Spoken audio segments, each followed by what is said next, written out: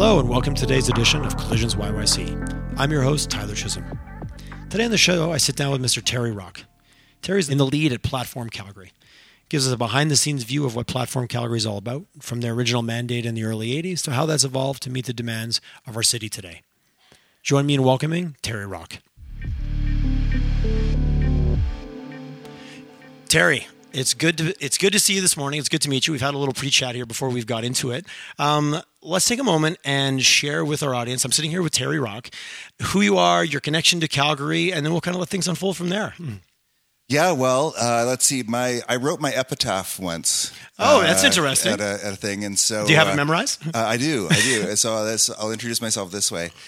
So my gravestone will say, "Below you lies Terry Rock, father, son, business doc, told the truth with every breath, ended up stoned to death." So that took a turn at the end. I didn't see it going there. It did. Truth tellers get stoned to death. So I've been in Calgary since 1998, and I've got three amazing kids who are migrating to Quebec, which maybe we can talk about. That's interesting because my generation, everybody migrated out of Quebec. Exactly. Oh, I'm definitely okay. We're going to touch. I'd like to hear about that. Yeah. So I got three amazing kids. My wife works in Alberta Health Services, and I can guarantee you that she has saved the Alberta taxpayer over $10 million over the past three to 5 years. Excellent. Yeah, that's a good lead. Start off with this. We're going to start off with money we've got in the can. Exactly. And I've been in Calgary since 1998. I came here to be a professor at the U of C Business School, now called the Haskayne School of Business. I did my PhD in Texas Tech University in management, and I focused on strategy, entrepreneurship, and innovation. Oh, interesting. And it took me about 2 and a bit years to figure out I was not cut out to be a professor. Okay. I needed to be a bit more downstream, less upstream. I loved working with students and teaching and that kind of thing. And at a research university, that isn't going to get you very far. So, right. So I knew I needed to make some changes. Grew up on a farm in Melfort, Saskatchewan. A great town that has produced a lot of really interesting people who've done things across Canada. And went to school at U of S, did my undergrad in marketing.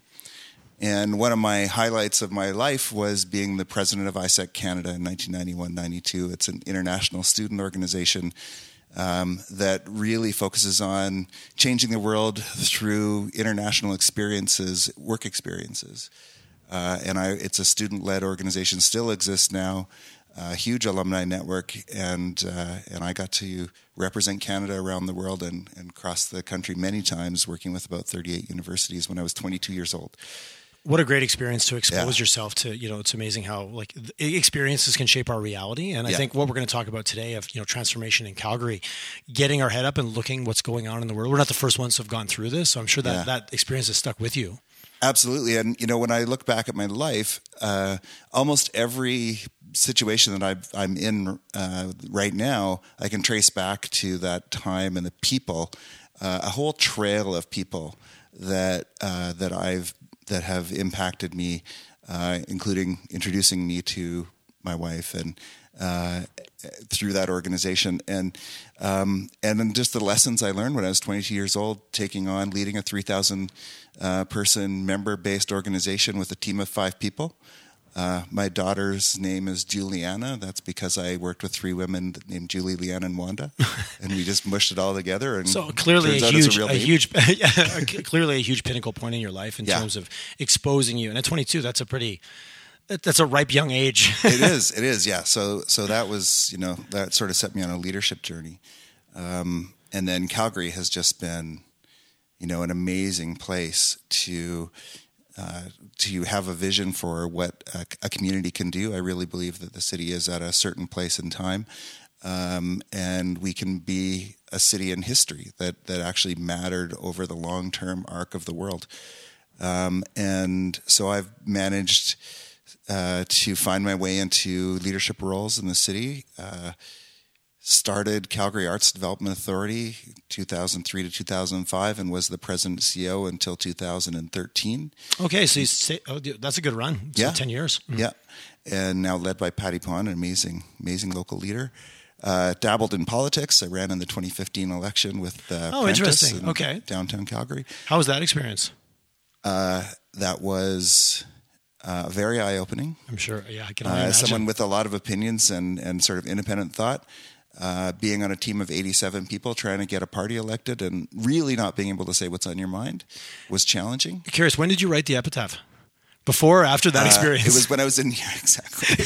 I'm like, all of a sudden, I'm like, oh, I see it now. That's why it didn't fit so much. What I loved about running was meeting people every day. We knocked on 9,000 doors in the. So you were out there in shook hands for 50 plus hours on the street, and I loved that. And meeting, going to seniors' residence and sitting around having coffee and listening to the stories and hugging them on the way out and having the opportunity to be someone that is there to represent them was what really I loved. Having to toe the party line and really not being able to be out of line almost at any time was challenging for me.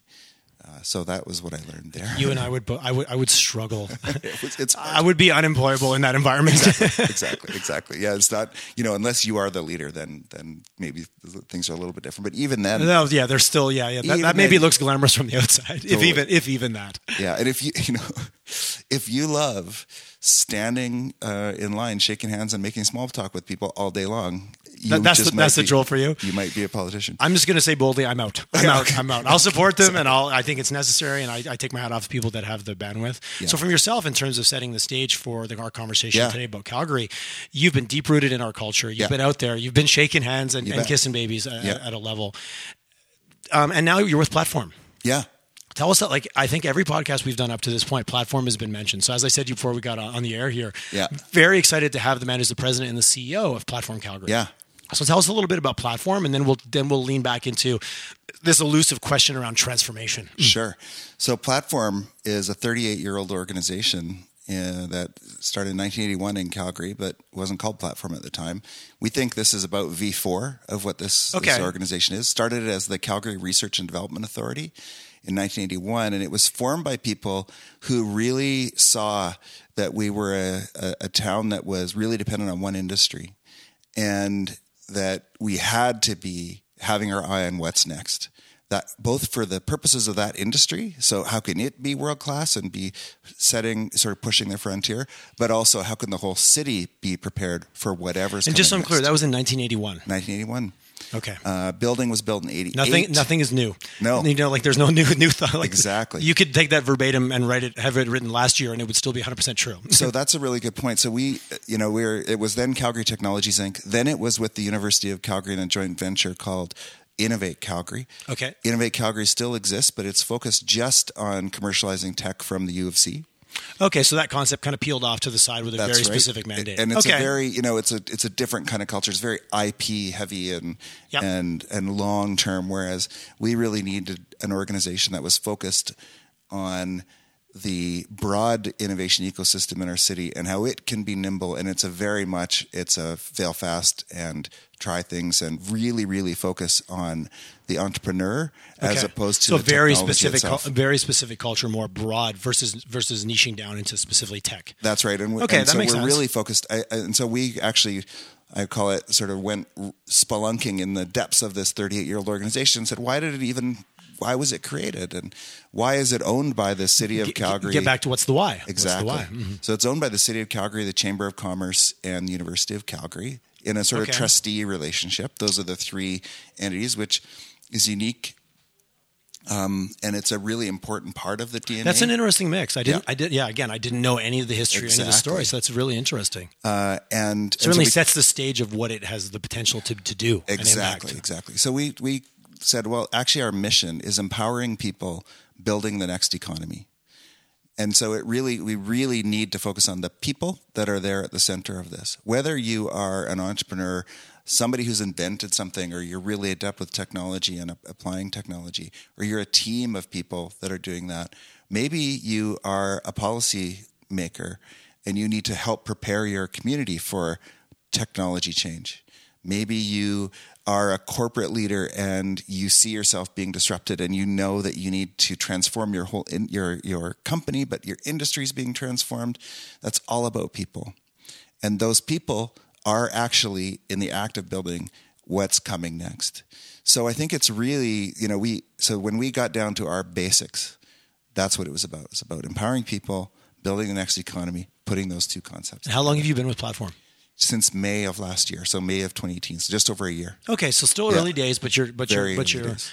And I'm assuming there would be a lot of, you were probably aware and it was on your radar, like the world that you played in before. It wasn't a net new start. You kind of came in probably with a little bit of a foundation. Yeah, I left the University of Calgary after 2.5 years and went into venture capital, and so some of the same players are there. Oh, interesting. Okay, so you played a little bit in that space. And then I went into the civic space and created an organization that is in the same kind of position in the world as Platform is. So between the government and the community, and government has its own way of working, and the community is really a whole bunch of entrepreneurial people. The arts community is like that. This community is like that.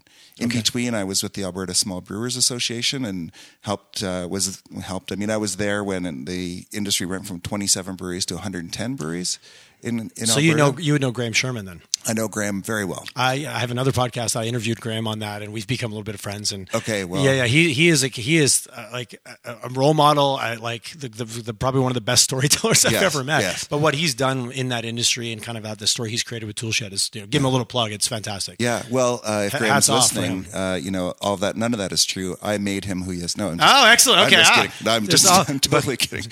Behind every good storyteller, there's somebody actually doing the work.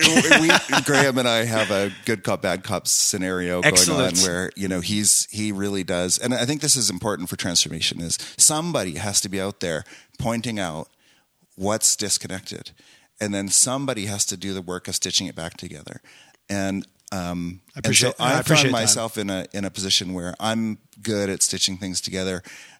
In my careers had many moves in it, and the common thread is being able to help a large group of people who are independent actors otherwise find a common purpose and get on the same page, and sort of build a process that can then change that ecosystem to be one that is higher performing. And so go from one step to the next. But you're right, a rally cry and a reason to bring people around, that's the first step, but then you have to actualize that. Yes, and that's often where it can fail. Exactly. So that's this whole truth teller thing, right? So I think my epitaph is more of a wish that I do tell the truth, but I don't get to do it the way Graham does it, with as loud and publicly as he does. Yes. Right? So that was a lot of lessons there for those two things, and now we're really in the same position with Platform, where we're an organization that has had 125,000 square foot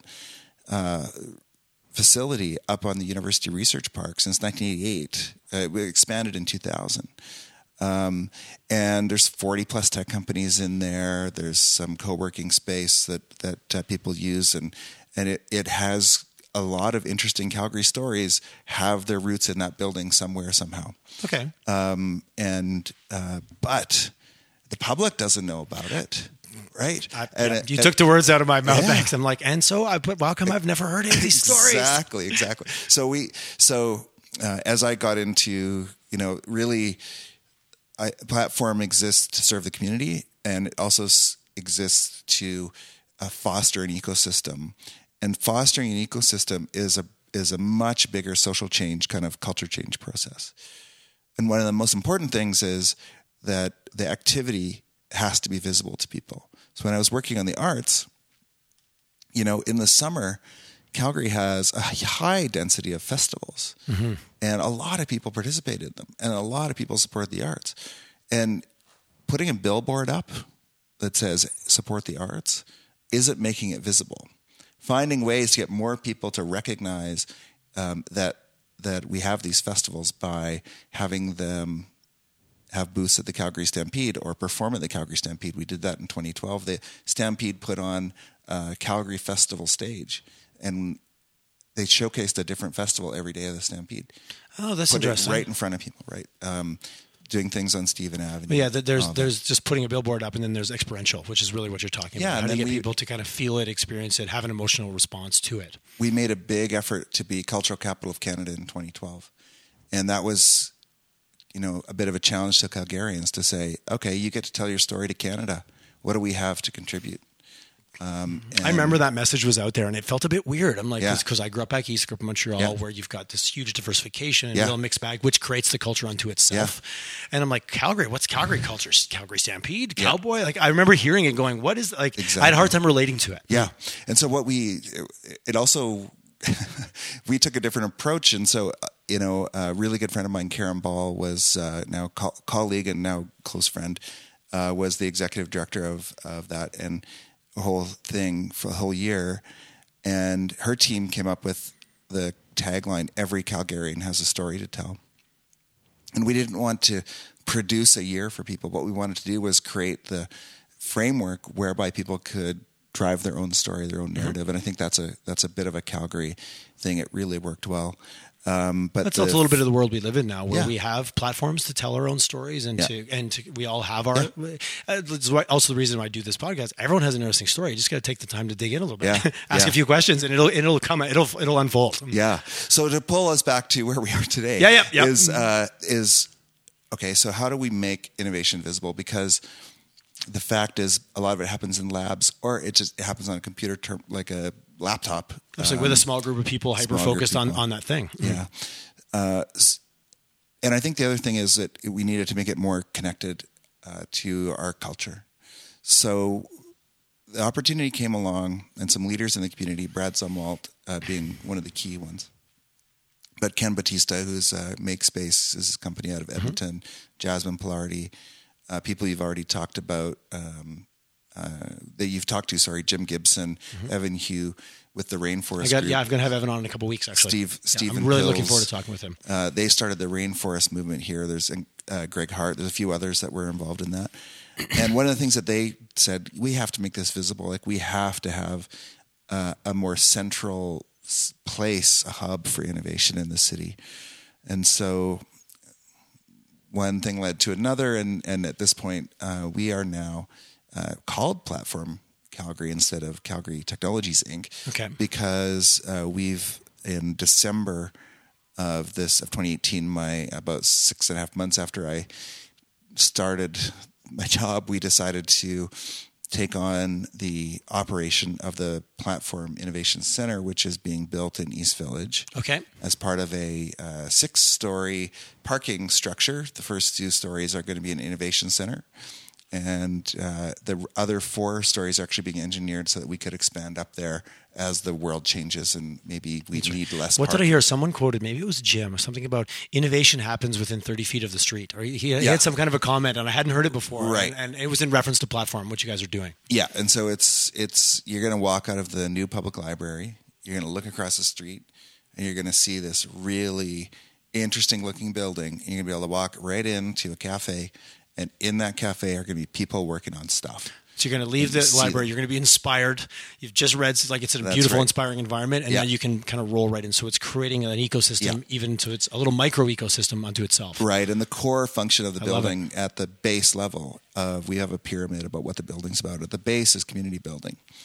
Hence why it's at the street level. You bet. And why it's in East Village, I think East Village and the whole vision that CMLC, Calgary Municipal Land Corporation, has built out around that place is setting a tone for what this city can be and what the future is going to be, and sort of what a youthful, urban, dense kind of and talk about an looks like. environment that 10 years ago people were, what's going to happen there? Is it going to work? Yeah. It's like when you talk about transformation, the East Village is probably one of the leading, from a real estate or geography perspective, that's changed, and no one believes it was going to happen. Yeah, and you can see it's one of those proof points that this city actually has what it takes to make it happen. So being there, I think, is a really important part of this story.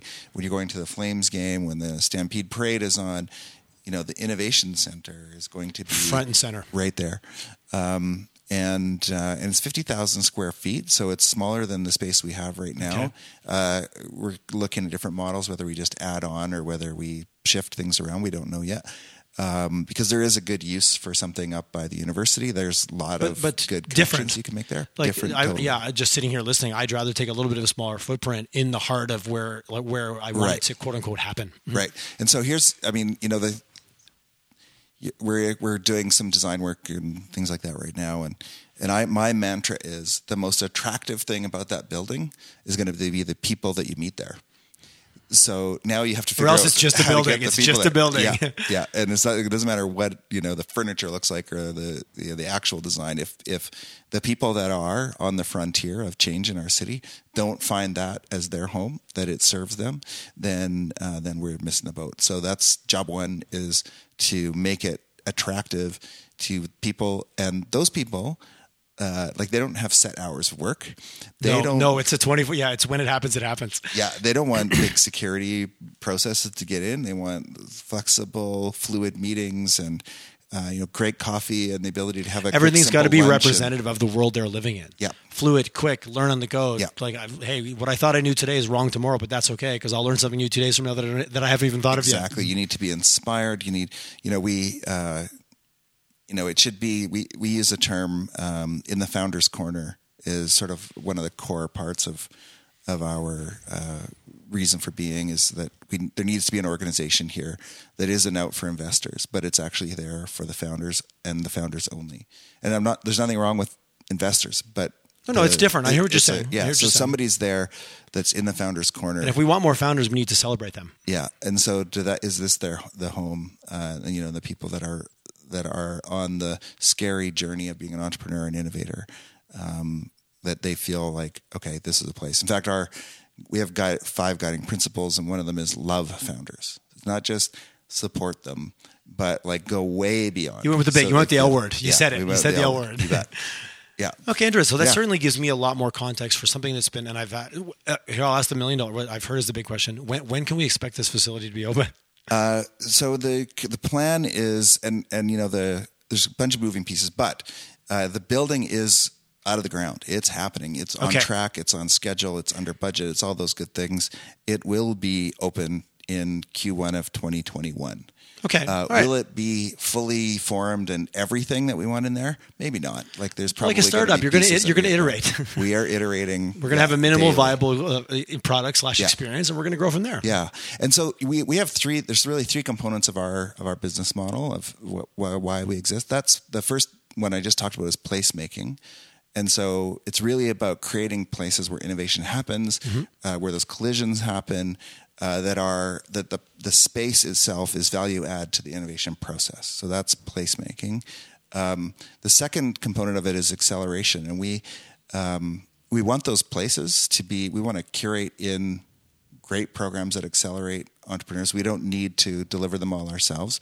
We do deliver programming in a targeted space that is where the market doesn't want to work, which is pre-commercial. Okay. We are still in the de-risking phase. Yeah.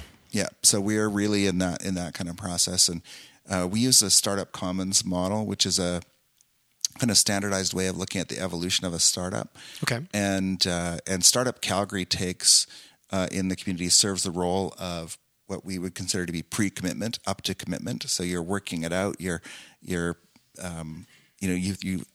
You maybe have an idea and you want to flesh it out more, but you're not really ready to quit the day job and jump into it. But you need to get this. You need to collide your idea with some other people, right? So startup weekends. Is it viable? And what are my blind spots? Yeah. We all get tunnel vision at times. So they help with canvases and things like that. And then once you're committed, that's where our services come in, and you can get space. You can and then get deep training. And so acceleration to us really is sort of 2 components to acceleration. One is that you are able to change your mind. So you get some education, some skills, and you get the mindset and the abilities to be an entrepreneur. And that's an important part of acceleration. You learn something.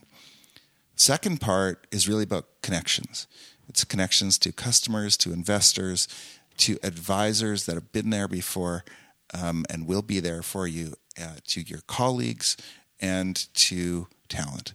And so if you look kind of around the world at what acceleration means, it's a lot of them is just you're in ag tech startup, and here's 20 people in the ag tech space that can cut through all the stuff and get you to a channel that's going to make a difference for you, or an investor who understands your space is going to going to invest in you or give you good advice.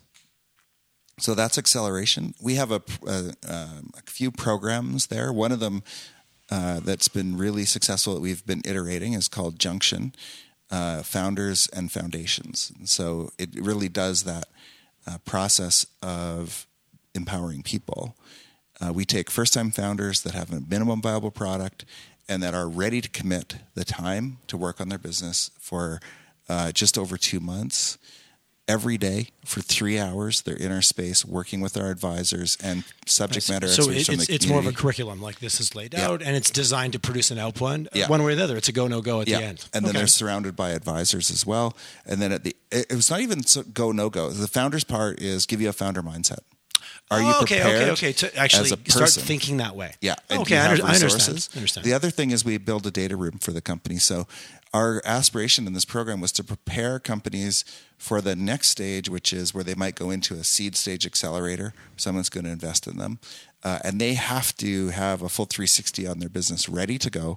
And get you all guys the provide some hygiene support factors for the back end. Those logistical things that can really trip you up when all of a sudden you've got an opportunity. Yeah. That's interesting. We actually hold their hands through that process, so they actually get it built and they have the asset, and then from that they will hopefully go on to other seed stage accelerators, other programs, or just get investment or customers, or those kind of good things. I appreciate this. Is huge transparency for me of what it is, and I think for anybody listening, I'm getting excited hearing about it. And you guys have clearly thought this through at a huge level. Yeah. To take it up a notch, or maybe go a little outside, the world you guys are creating. Let's look at the world that we live in.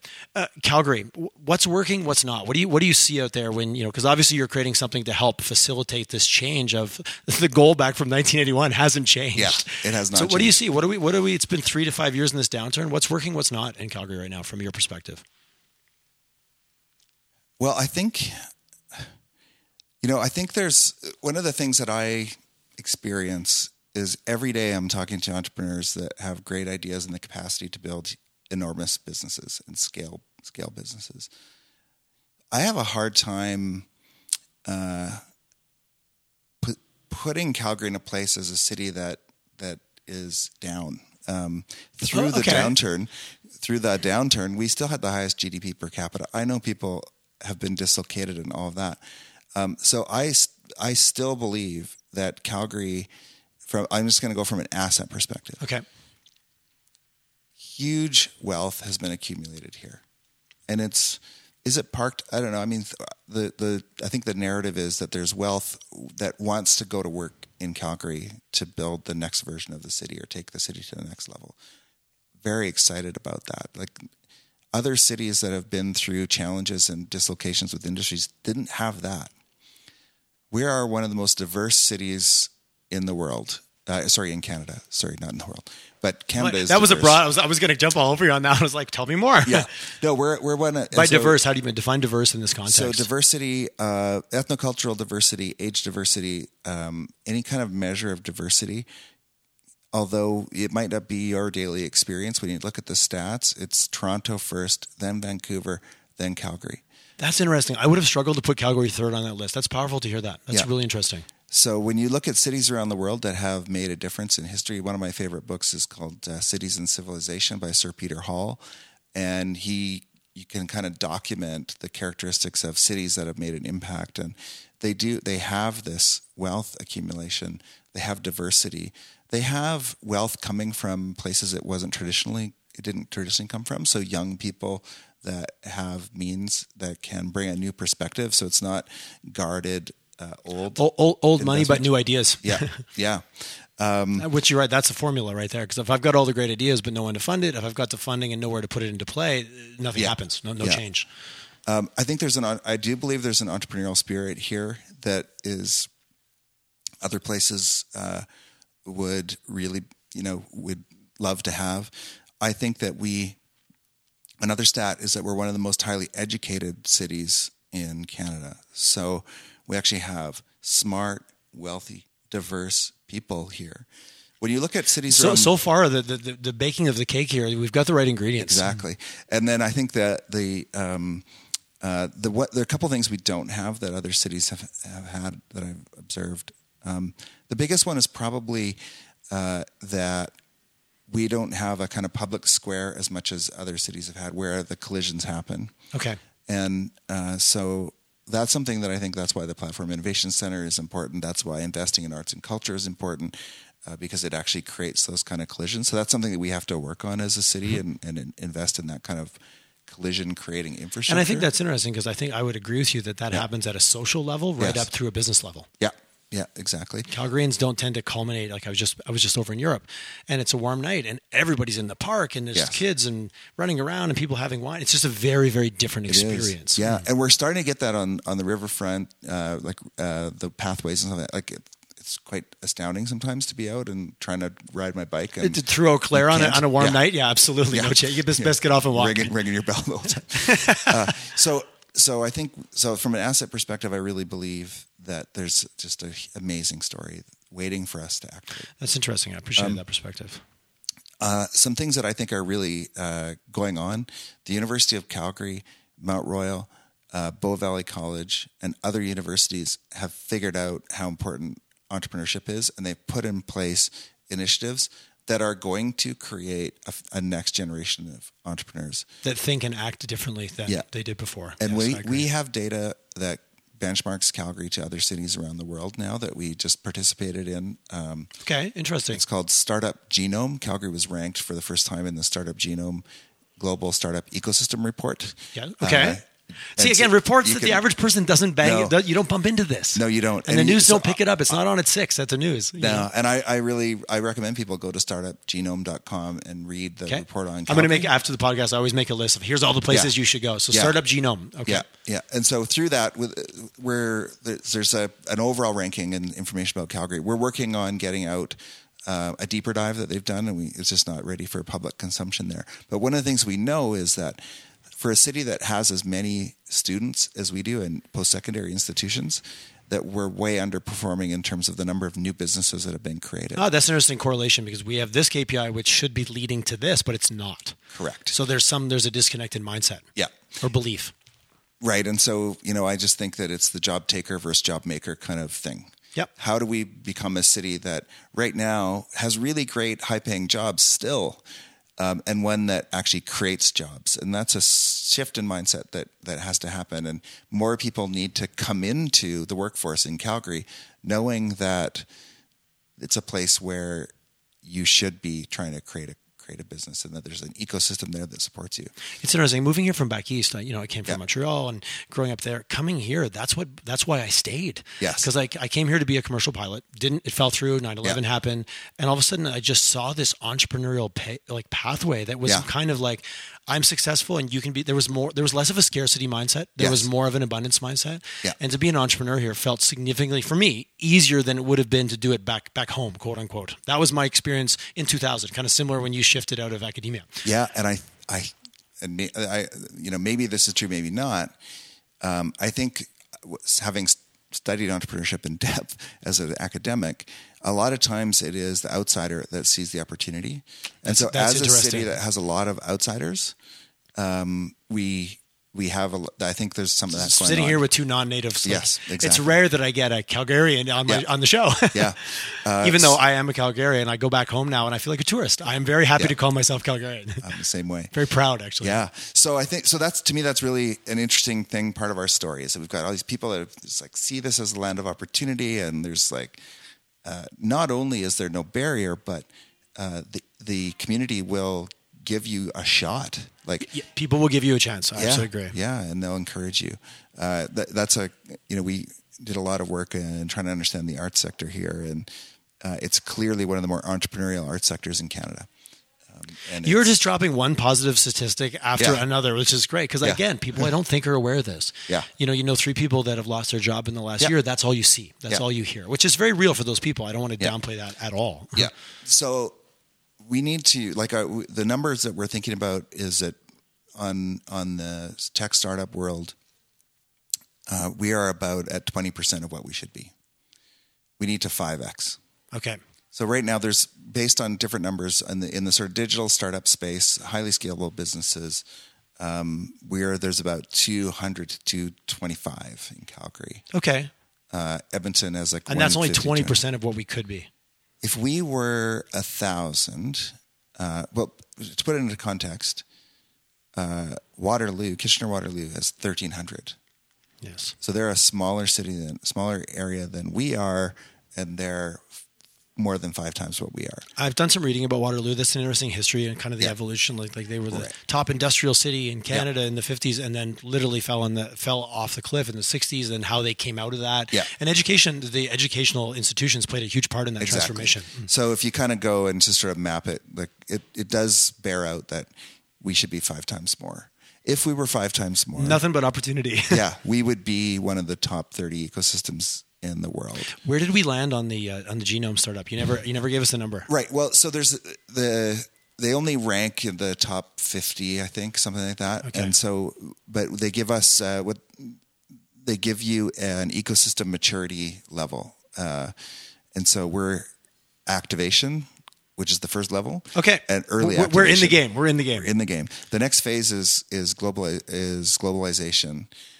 And the difference between activation and globalization is that your city becomes an attractor to people, money, and businesses, as opposed to one that leaks people, money, and businesses. And unfortunately, right now we are leaking. We're right on the edge. Yeah. Because that net new migration of people, money, ideas, those people that come in, I think what you said, like myself as an outsider, I came in here not as a Calgarian and went, oh my God, there's so much opportunity here. It's mind blowing. Yes. But I saw it because I'd come from my world was different. I had a different set of glasses on. Right. And so if you talk to investors here, if you talk to people that are, really want to like make a dent in the world, some are, they're choosing to be in Toronto, Vancouver, Montreal. And well, your three children, maybe circle back, that are all moving to Quebec, which blows my mind. It's not just the 3. So 2 have made the decision. The 3rd is on the cusp. It's not just them. It's their friend group. Say 15 kids I know that are 18 to 22 are going to Montreal. To Montreal specifically. Yeah, and is that because of the AI and the tech that's like movement that's happening there? It's a broader, not to make assumptions. It's a broader city culture decision. Okay. Where they want to be part of a world city that is creating culture, and there's a scene that they can dig into. I know Calgary has those things. I was part of supporting and developing it.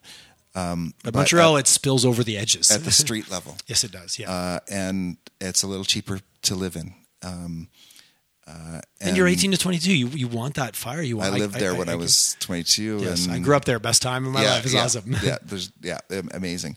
Until you start paying taxes, and then it's like, well, then you still have until you have to start interacting with the Quebec government. But anyways, I'm not going to go down that road. We definitely have. That's a whole other thing. There is a real Alberta advantage in a number of. There are 100. Yes, I have a lot of friends doing business in Ontario. We have an office in Ontario, but friends that are doing business in the cannabis space in Ontario versus in Alberta. I was chatting with them yesterday, and they were just like, "Oh my God!" Like I have never like the red tape. Like I didn't appreciate how open Alberta was to innovation until I tried to do business in another market. It was good to hear their perspective. These were Albertans through and through, and they just didn't have. And they're like, "What is going on here?" But compare it on the tech AI side. Montreal and Toronto are creating. Have actually lower ranked research institutions than Alberta does. So the U of A is in the top 3 globally on on artificial intelligence and machine learning. The Alberta Machine Intelligence Institute at U of A, it's a separate organization based there, has attracted Google DeepMind, it's attracted Borealis Institute, and others are coming to be there near the talent that's there. But the level of startup creation out of like a 15-year investment in AI that Alberta's made is not even on the radar compared to Toronto, Montreal, which are in the thousands of startups being created out of their AI ecosystem, and we're in the dozens. Starting from a different place in terms of what's that like? What's going on there? Because that's real. That's very real. Those are real numbers, and that has real impact. Yeah. If we were there, we arguably wouldn't have this problem. We'd be talking very differently right now. We would, yeah. It's a very intertangled kind of scenario, but part of it has to do with that there is an established startup ecosystem that just knows how to spin out businesses and people that have been through cycles, and so forming and reforming teams attracting capital at an early stage is part of the game, and the post-secondaries are tied right in. Yeah, there's arguably a more instilled culture and way of working there that it's easier to jump in. Right. Okay. So we just have work to do on that. I see where the platform model really layers into solving that problem. Yes. Yeah. Okay, so that makes a lot if of we sense. have if our main bottom line is how healthy is our ecosystem, not how good are we doing, Yes. but how good is everybody doing? Yes. Then, Well, yeah, you're measured against the success of the world around you. yeah, I mean, that's a whole separate story, but it's very challenging to lead an organization that doesn't control the levers of the full success of what it is. Like everything is secondary. Yeah, I understand. Right? Yeah, absolutely. I say it this way. You're influencing everything. You're yeah. not actually directly pulling the levers. Yeah. So we've set a goal that we think Calgary should get to 1,000 high-quality startups over the next 10 years, from 200 to 1,000. Okay. So we can only do so much of that. Like our Junction program, I think at its max could do 100 companies a year. Those aren't all going to get where we need them down there. Right. There's always, you started with this. It's the top of the funnel to the bottom, for sure. Yeah. To be like 1,000 companies means 10,000 starts, which means 150,000 people sitting attempts to start. Ideas, people almost. sitting down with ideas. Yeah.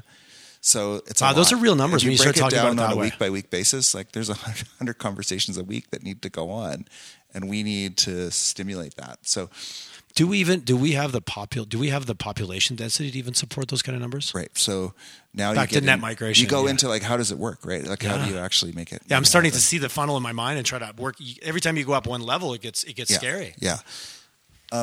If we get to 1,000 and over 10 years and sort of business maturity kind of things, we could have one or two unicorns.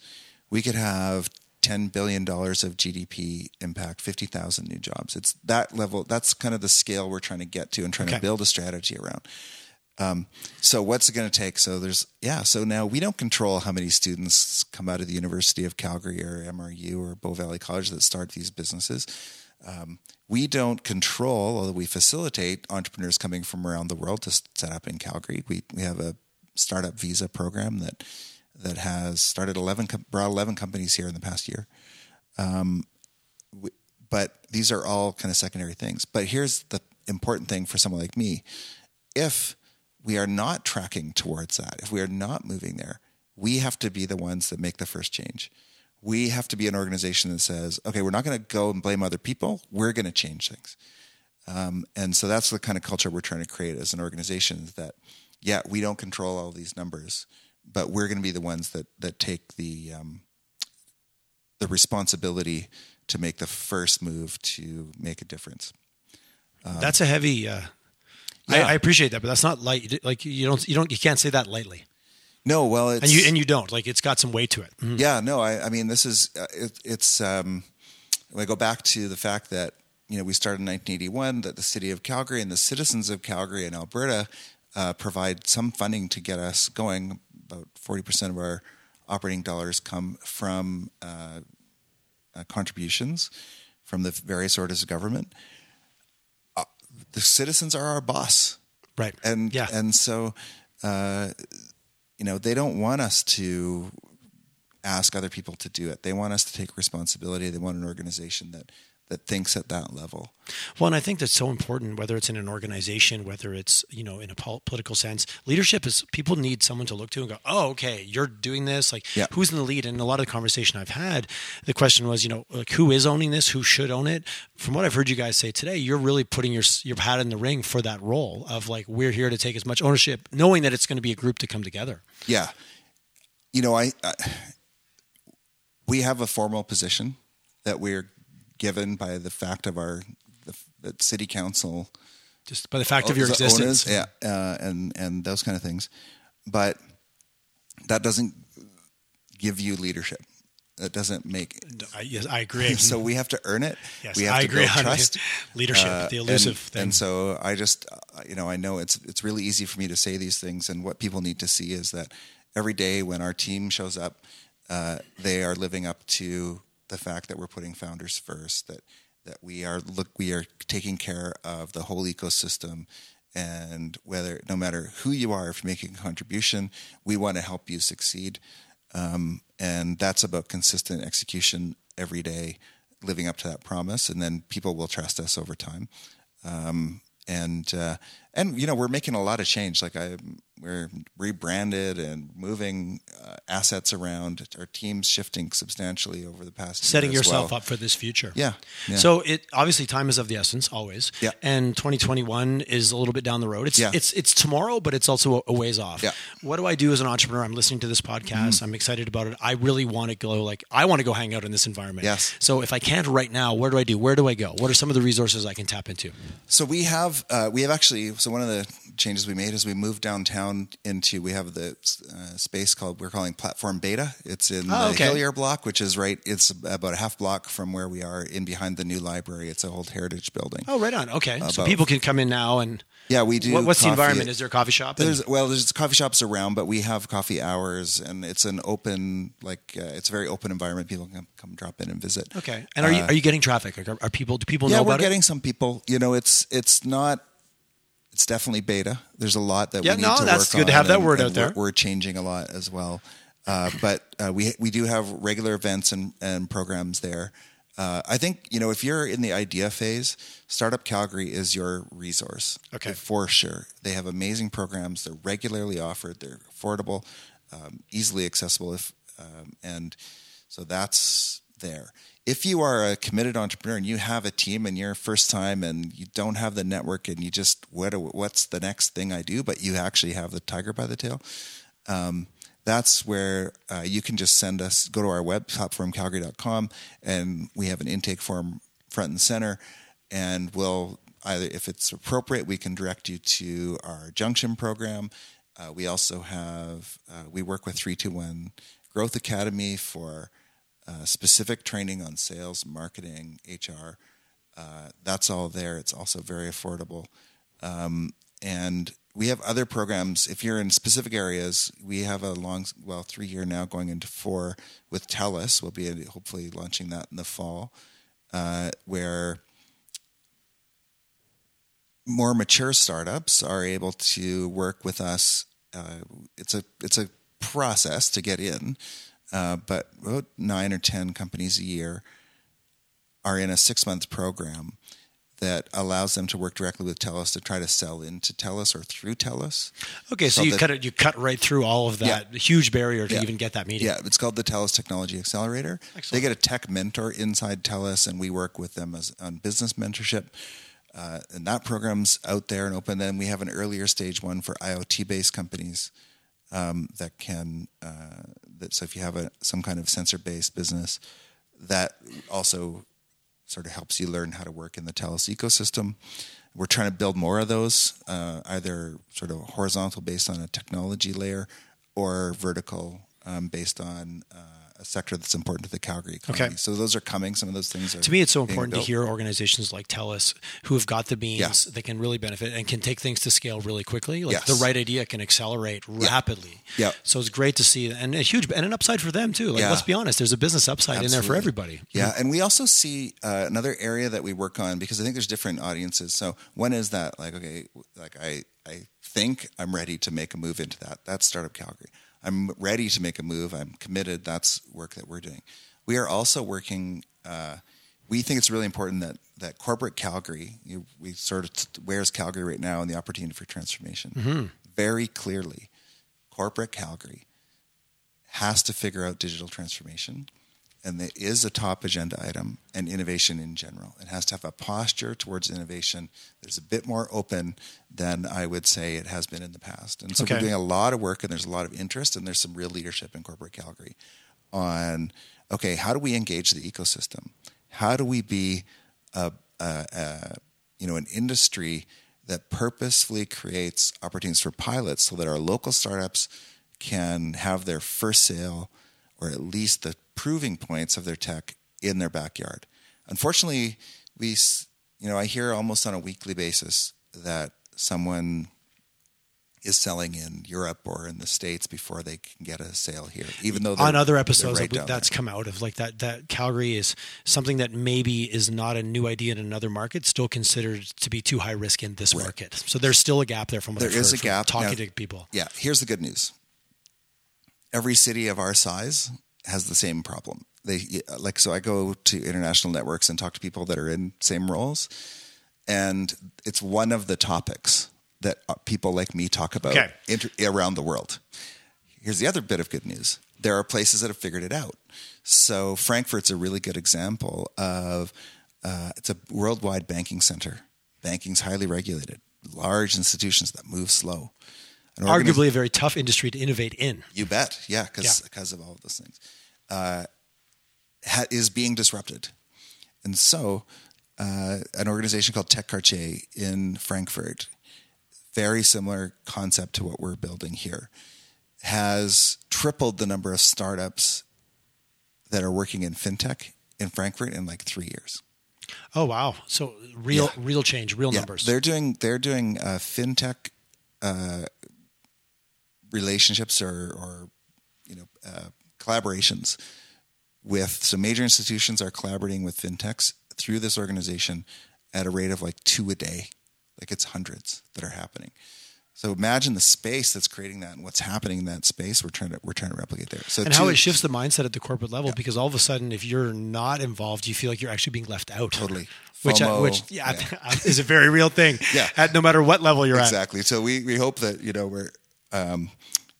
We definitely want we want to create some of that. We're actually looking for first movers who can say, part of our corporate brand is innovation, or it needs to be, and we're willing to locate some of our team in the Platform Innovation Center.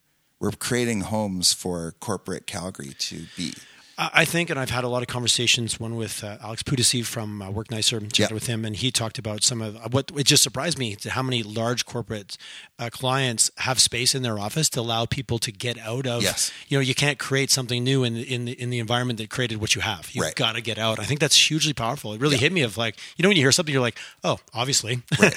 Yeah. So how do we create a community of these leaders in corporate Calgary that understand innovation, that can deliver it into their organization, and they have peers? Like, I just think there's people out there that feel alone when you're trying to make this kind of change, and so we want to create a community. Well, and then let's be blunt. You got to be careful because you're putting your neck on the line. Yeah. When you bring that in, and you've got shareholders you're accountable to. Yeah. Like, I really appreciate the de-risking. Talking with Eric Allen from Tundra and their accelerator program, and like, how do you de-risk it enough so that corporate decision maker can put his neck a little bit less on the line, while still knowing to get big change, you've got to take a bit of risk. It's an interesting balance. Yes, exactly. And I think if we're successful, that sort of Calgary's brand will start to be, there is actually a city of people that have figured this out, that have rapidly transitioned an industry that looked like it was stuck, but it's now on the cutting edge. And when we're thinking about technology, it's kind of two kind of key things.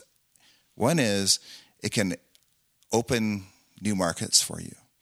And I think that in the oil and gas space, I'm not sure we're doing so much of that anymore. I don't know if we're putting big investments in infrastructure to pull stuff out of the ground anymore. Yeah, statistically, right now, you would probably say we're not as much as we certainly have in the past. Right. So what are we doing then? We might be creating new value by taking new kinds of products out of the raw materials, but I think mostly it's about capturing value from the processes. Yeah, efficiency through the process. Yeah. So we're transforming that way. So I think that, being a city that just rapidly transitioned and just managed to not only get the most out of the industry that we have, but built from it into something else. One of the, I'll keep on my optimism stand. Please. standpoint. No, I appreciate that. There's a global ranking of city connectedness. So they create an index of how linked cities are to other cities around the world. Okay, so connective is not inside their own ecosystem, but how many legs do they have? How many arms do they have going out into the world? Okay, yeah, and so it's a ranking of alpha plus, alpha minus, alpha. It's alpha, beta, gamma, whatever. Something like that. So we can geek out on that later, but exactly. I appreciate that. The net of that is that Calgary is a highly globally connected city. I think it ranks beta, And the beta space puts it in, say, the top 40 in the world-ish. So who would else, just to give some context, who else would be in that group? Any come to mind? We're slightly below Vancouver. Okay. I think we're in about the same area as Montreal, for example. Oh, interesting. Toronto's I think, two rungs up higher. I think Denver might be a little bit higher than us. That's kind of okay. But so we're in good company. We're in good company. We're well above Edmonton, for example. Not that it's about that, but there's. I like how you slipped that. Well, but it goes to the uniqueness of the city. So why is that? Well, it goes. We have global headquarters, so we have a lot of people here that are from elsewhere in the world. We have a great international network. We have global financial institutions, of financial connectedness. So what a great asset to build from. So we've actually built a high-performing ecosystem. It's entrepreneurial. It's world-class. It's the oil and gas ecosystem. It is. And deals get done in a handshake. It's a really important feature of the Calgary economy. We can leverage from that. And I think that's a really, another Those reason are incredibly for powerful starting places. Yeah. Yeah. It's not starting, it's refining and adapting it to just a different mind. Jim Gibson talked a lot about that at the end of the day, it's still rooted in the mindset of the people that are here. Because arguably everything you've said today, we have the tools. If I open the toolbox, it's all in there.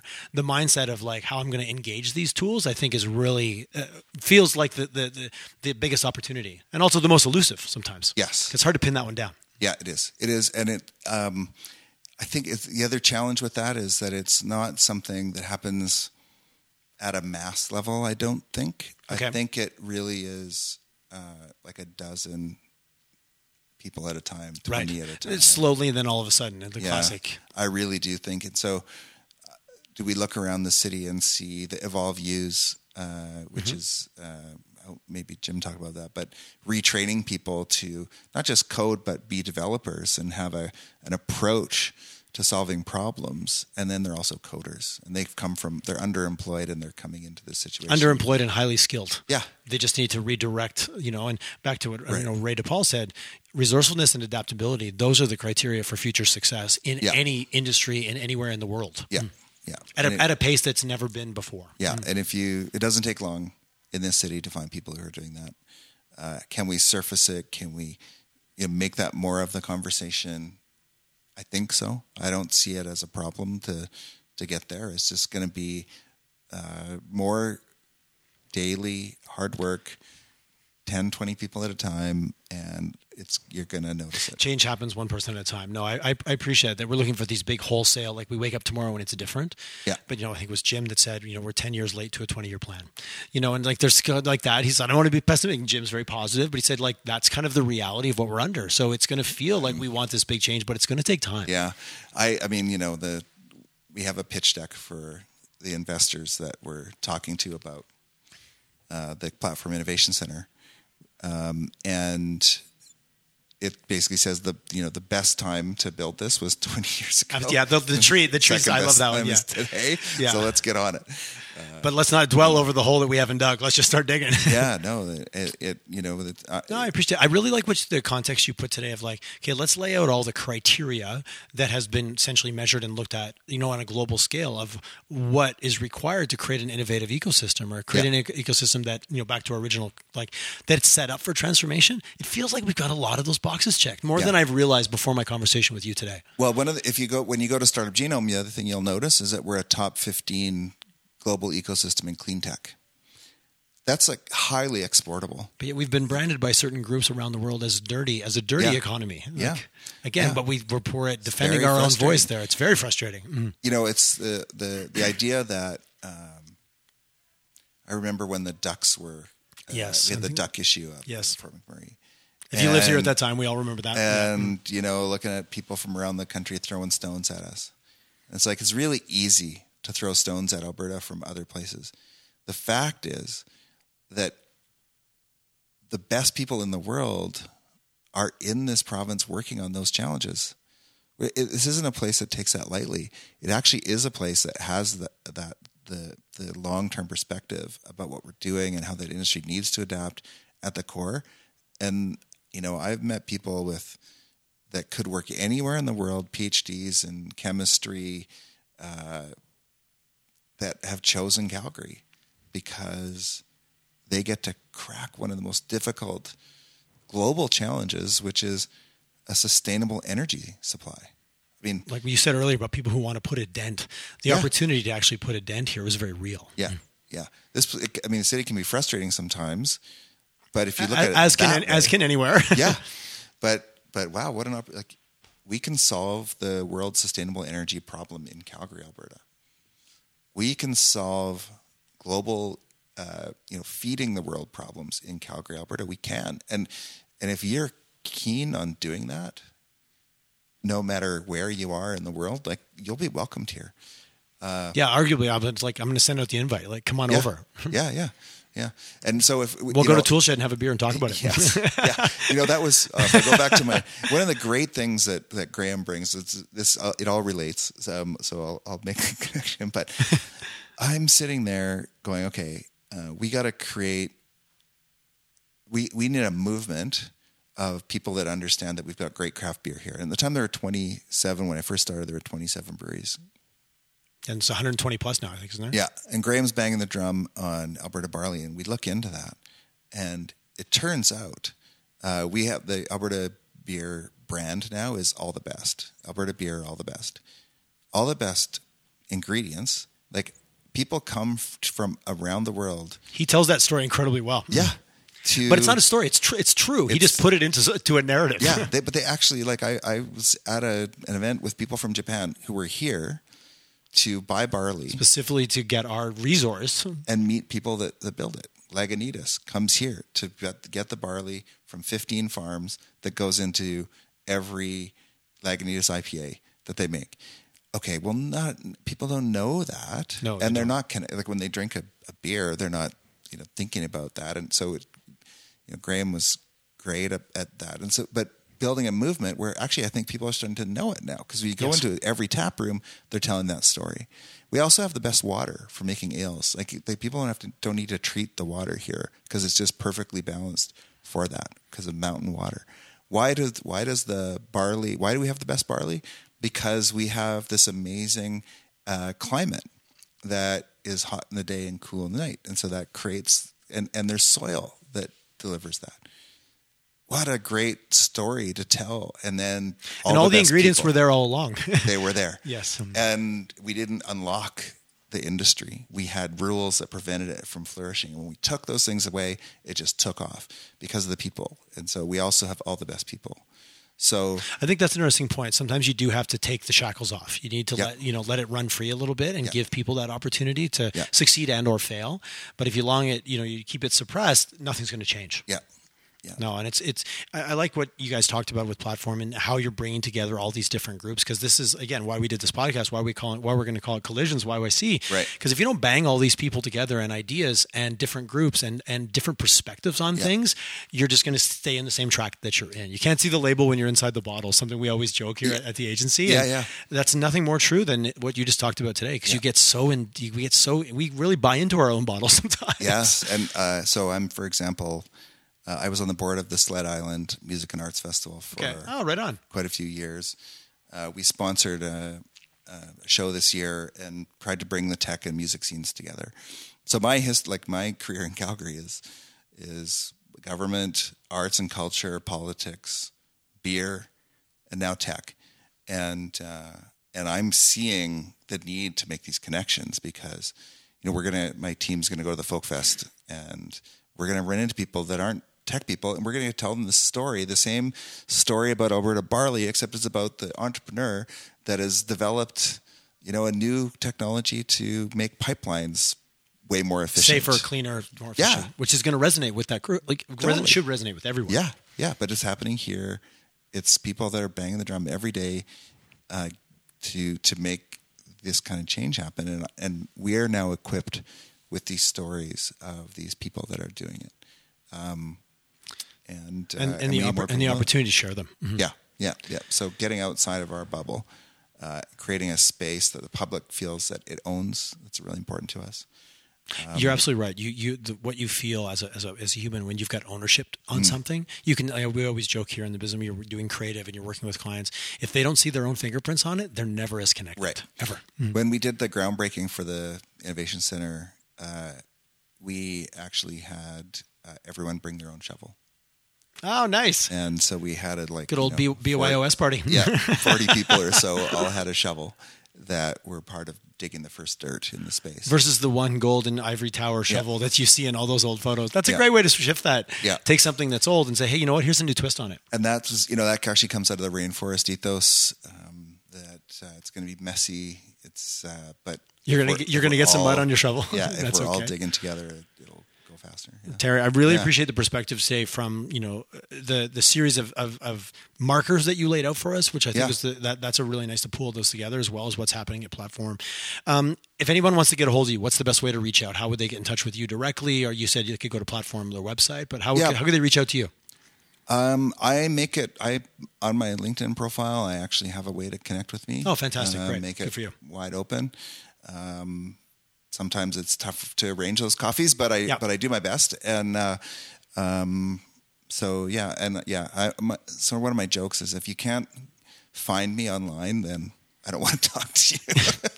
So it's like you have to be this high to ride the ride, right? Exactly. I like a little bit of a screening criteria. Yeah, I'm pretty easy to find. I'm on Twitter. We're all private investigators today, and the answers are usually more than a couple of clicks away. Yeah.